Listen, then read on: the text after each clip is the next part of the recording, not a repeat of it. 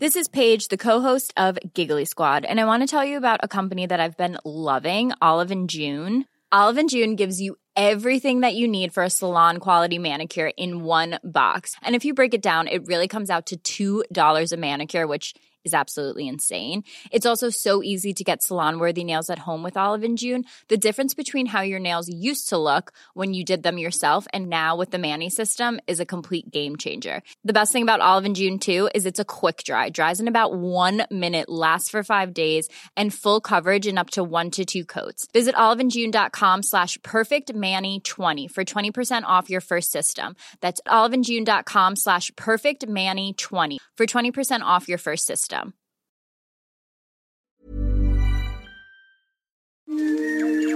He kōnei ipurangi tēnei nā Bird of Paradise Productions mō te reo irirangi o Aotearoa.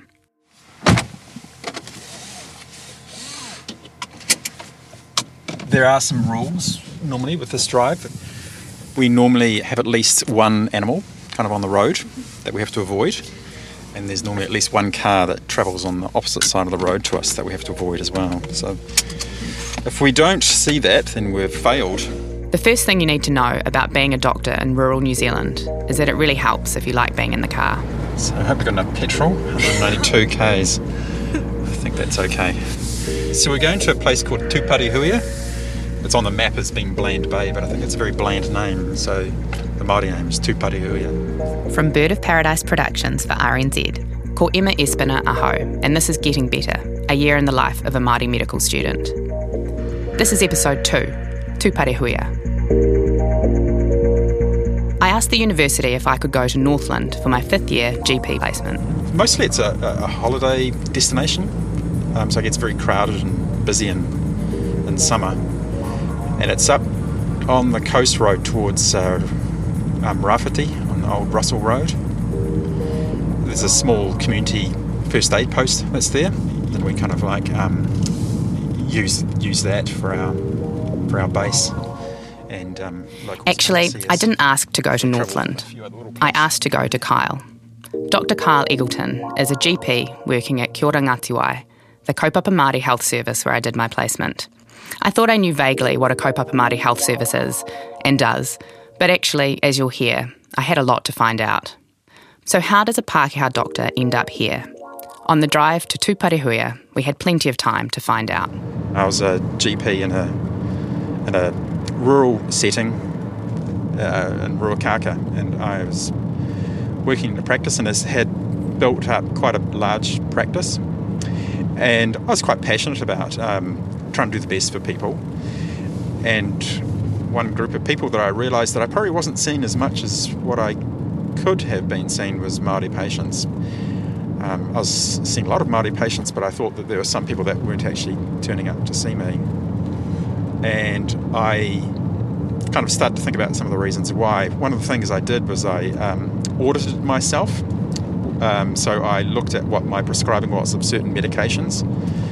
And I was really surprised to see that I was under-prescribing some medications to Māori, and it was kind of like an epiphany for me about myself and who I was and what my thinking was. So I kind of like started to really critique myself every time I was in a consultation, just about what my thought processes were and why I was thinking that way and what made me stop kind of like prescribing medication or having assumptions that were unbased on any fact or reason.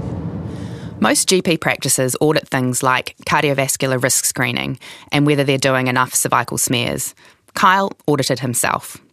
This is actually a central tenet of medicine, self-reflection and careful analysis of your clinical decision-making.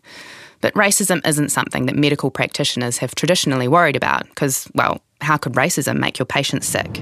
What I realised was that we all hold some kind of like bias within ourselves that influences our behaviour and our patterns of thinking.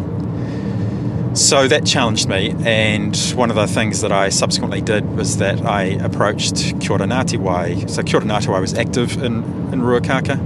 They didn't have a doctor at the time, and I thought, well, I could possibly help out and I could run an outreach clinic for them. And that started about 10 years ago, and kind of, I guess, over time things evolved. I was curious about whether he thinks it's changed him. One of the things that stuck in my mind a little while ago was just the way in which I approach my consultations. So when I don't know someone, on meeting them for the first time, I spend a lot of time on developing a relationship and, doing whakawhanaungatanga and finding out a little about them and telling them who I am and where I'm from. And a number of times a little while ago, people said to me, well, what hapu and iwi are you from? And that kind of made me think, maybe I have changed. I guess I'm becoming more ordinary in a sense. And the reason I use the word ordinary is because the word Māori means ordinary. And so if we're going to work in a kind of bicultural way, then I think it's important for Pākehā to become ordinary in a Māori sense. Does that make sense? Obviously, I'm into this. Pākehā doing the work to become ordinary in the Māori sense, not the other way around. A flow-on from this is the change in how he thinks about power relationships between doctors and whānau. I think there's different things you can do in a consultation to try and pass decision-making over towards patients. And, I could describe something to you, something that might be happening to you medically in very complex terms, and that is not a power equaling process. So I use things like drawing a lot. So I would draw pictures to try and describe things that are going on with a person. Some people are quite visual, and that tends to help them with their understanding. Use kind of like different techniques around health literacy. So tell me, you're the doctor. I've just explained something to you. Can you pretend that I'm a patient, and can you tell me kind of what's going on? And if we do this, it helps me understand if I've described things in a way that can be understood. We drove to Tuparihuia down twisty roads, adhered to rules of driving in Northland, definitely saw some animals wandering freely, and a local driving directly at us on the wrong side of the road. Kyle talks about how waiting rooms contribute to well-being. As it turns out, he has some evidence. He always has evidence. There's a PhD thesis out there about how the conversations between patients in waiting rooms is therapeutic. Hey, can I go in there? He said a minute. He said a minute. A minute. Has it dropped down? Eh? Has it dropped down, your blood pressure? No, it's gone up. It's gone up to 168. Oh. It was 154 last time I was here. I went down to 132. And you know what it is? All those visitors you had.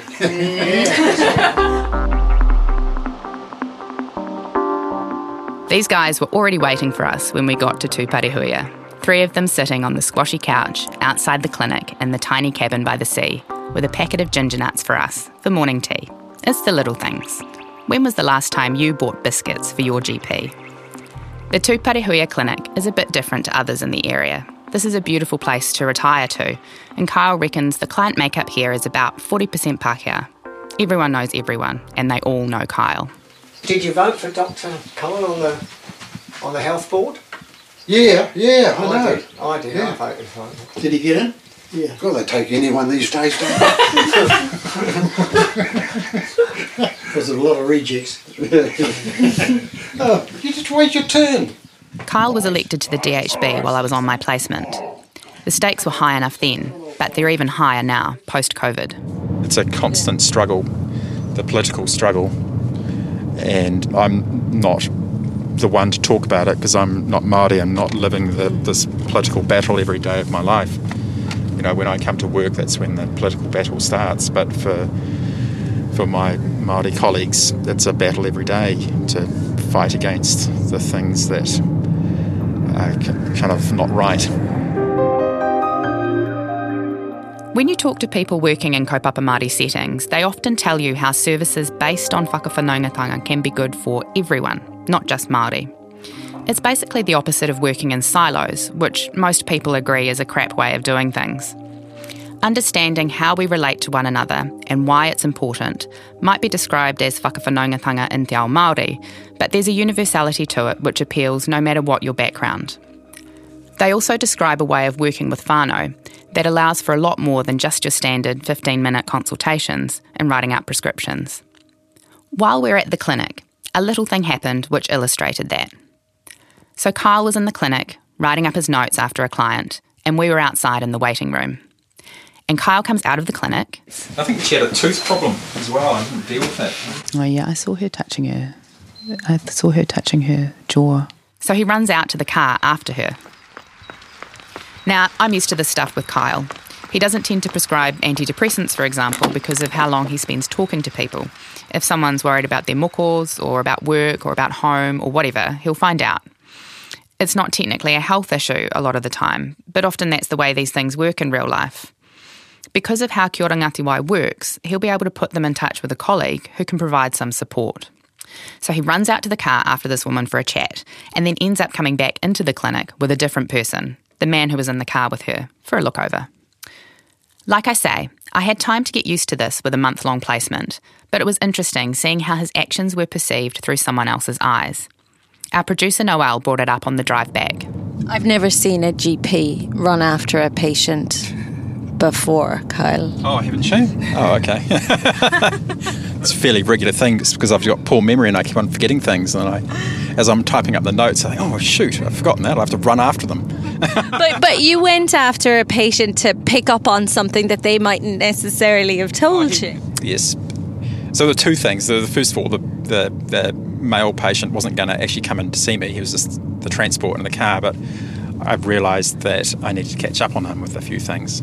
So you went and got him? Yeah. Yes, some proactive healthcare. And then the second thing that happened was about a tooth, someone's tooth. So that's a whole other area, right? Yeah, that was a whole other area. But that was an issue that she brought up, and kind of I realised that I could possibly lead her in the right direction because she didn't know about how to go about getting her tooth taken out cheaply. So what happens if someone needs a tooth extraction? If they can't afford it and they've got a community services card, they can go to the hospital, but they'll still get charged $45 for having their tooth extracted, which is not great because one of the issues is that many teeth can be salvaged, and so people who are on low income, their dentistry is miserable and they end up losing their teeth rather than having their teeth saved. And you can imagine what that does to your sense of self-esteem. Don't even get me started on the inequity in dentistry. That's a whole other podcast. We had some Whānau Ora funding that we used for dentistry a little while ago. And I had one client who, his self-esteem was so poor that it prevented him from smiling. And so we used our Whānau Ora funding to get him some dentures, which seems like a simple thing to do. But he reported back to us that simple thing was enough to boost his confidence up so much that he could now smile for the first time. So he wrote us a little letter with a photograph of himself on it with him smiling, just to kind of show what can happen. Imagine that you would go without smiling because you had to.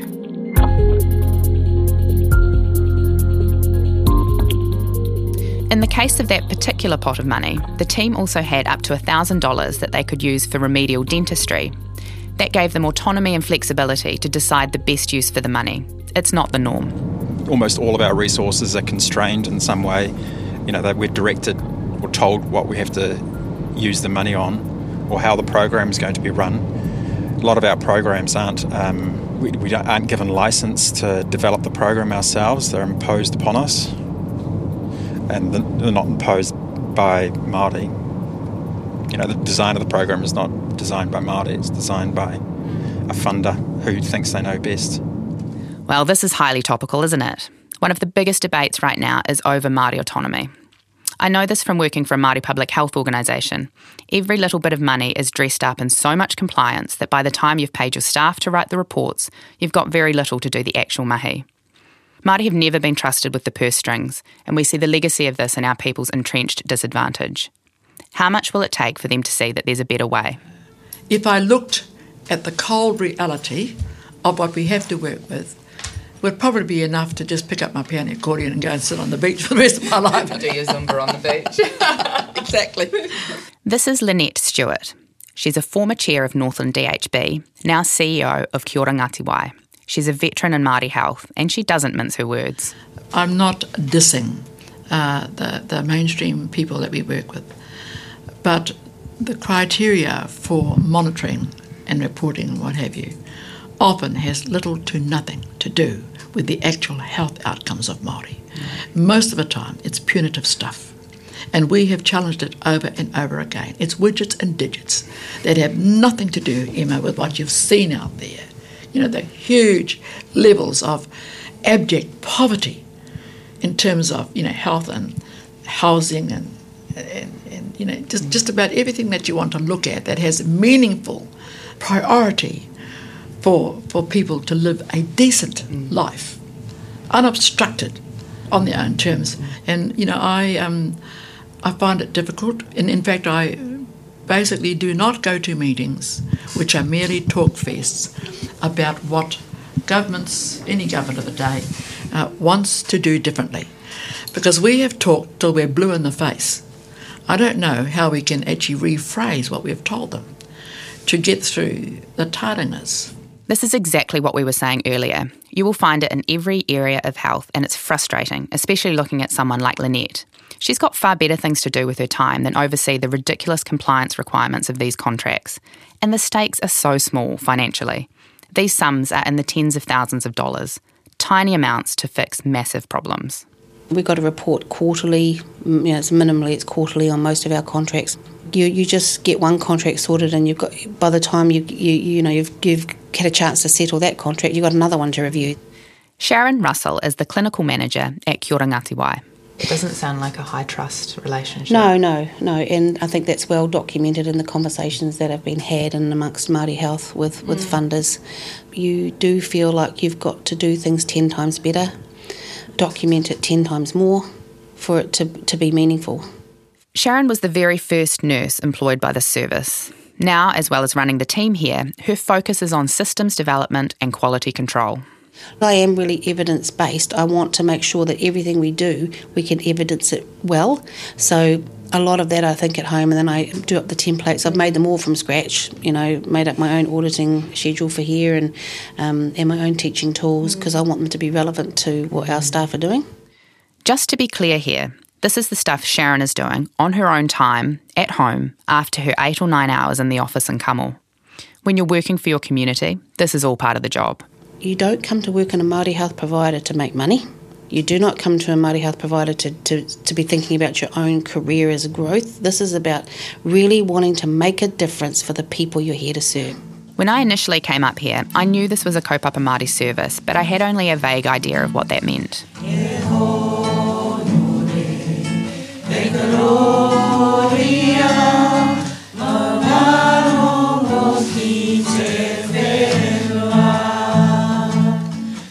It's obvious things, of course. Karakia every morning with waiata to follow. But the real meaning, the practical meaning, took me a while to understand. How it works is that you have a plan for the day, and you just have to be resilient and be able to change your plan on a heartbeat, because whatever walks through your door is what you see. And that's what you hope. On any given day, you want to know that whoever walks through your door has been helped. Being in Northland with Sharon, Lynette and the team allowed me to see how an organisation driven by kaupapa Māori values is able to keep supporting whānau in situations where the social safety net is not only frayed, but broken right through.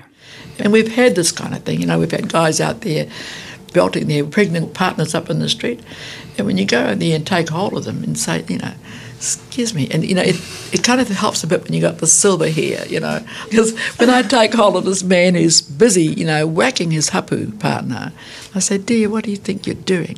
And he swings around, he takes, and I say, now don't be doing that. Come inside, bring your partner in, and the kids, all leaping out of the car in various disarray. Bring them in and sit down with them. That is actually a privilege. We talked a bit about including this part of Lynette's interview. Like, does the world really need another story about a violent Māori man in Northland? But this is the reality of what the team are working with. And that guy wasn't a monster. He was just beside himself. They'd lived in the car for 5 days already with about 5 children, and she was hapu and almost ready to have the baby. And he lost it out on the street because she couldn't get anything from Wins, and they were on the run from somewhere else. So, getting hold of Kelvin Davis, MP of Taitokoro, and getting the networks going, within, 24 hours we were able to sort that. We got them to a motel for the night. Most people would call the police. No. Oh, no. That's not the first call, we are whānau. And if we are unable to actually, and I mean profoundly able to reach and touch our whānau, then I want to know, what are we doing here? And actually, we're not the right people. Essentially, the first port of call is whakawhanangatanga. It is whānau, and that's the first port of call. The police are not first, second call. And my team know that. They all know. They know how to read what the CEO is doing. So if I'm out in the street, and like that day, I had this guy firmly by the hand, not hurting him, but firmly enough for him to know that this lady wasn't going to let go. And then the next thing you know, they're in there, the staff, bringing in cups of teas, and there's chocolate and milk and everything all over my floor and everything, but everyone's safe. If you can't, if that's not going to be where you can reach, and get the outcome, then we've no business to be here, Emma.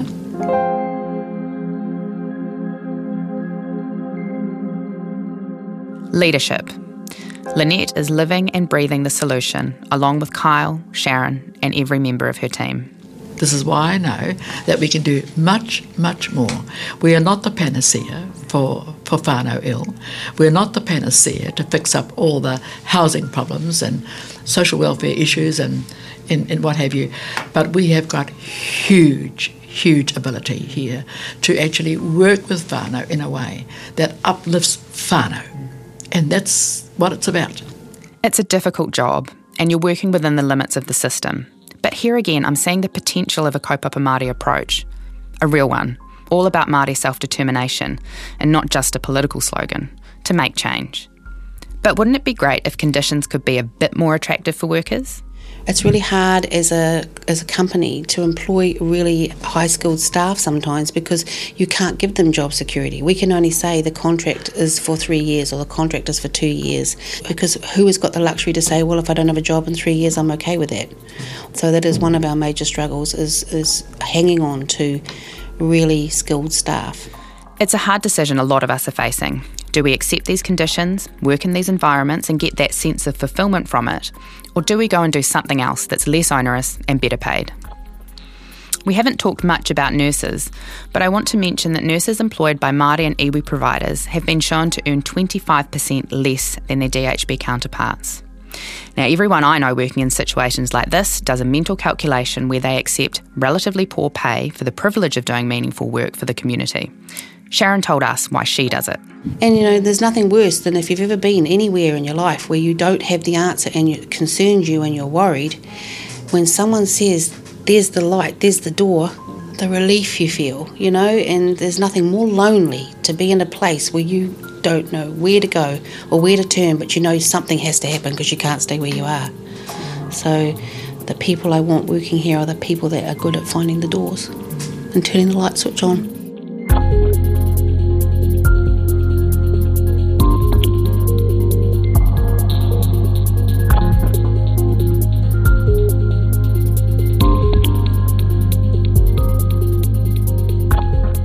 Getting Better is an original series from Bird of Paradise Productions for RNZ. The show is hosted by me, Emma Espiner, and written by me and Noelle McCarthy. Noelle McCarthy was the senior producer, John Daniel was the script editor, and Gabriel Baker was our consulting producer. Sound design and mixing by Andre Upston, music by Pitch Black with thanks to Paddy Free and Michael Hodgson. Our main title graphics and episode illustrations are by Gabriel Baker. Kate Elmers is RNZ's Senior Commissioner and Tim Burnell is the Commissioning Coordinator. Thanks also for the support from RNZ Kurahotu Māori, Shannon Honui Thompson. This series was made possible by the RNZ NZ On Air Innovation Fund.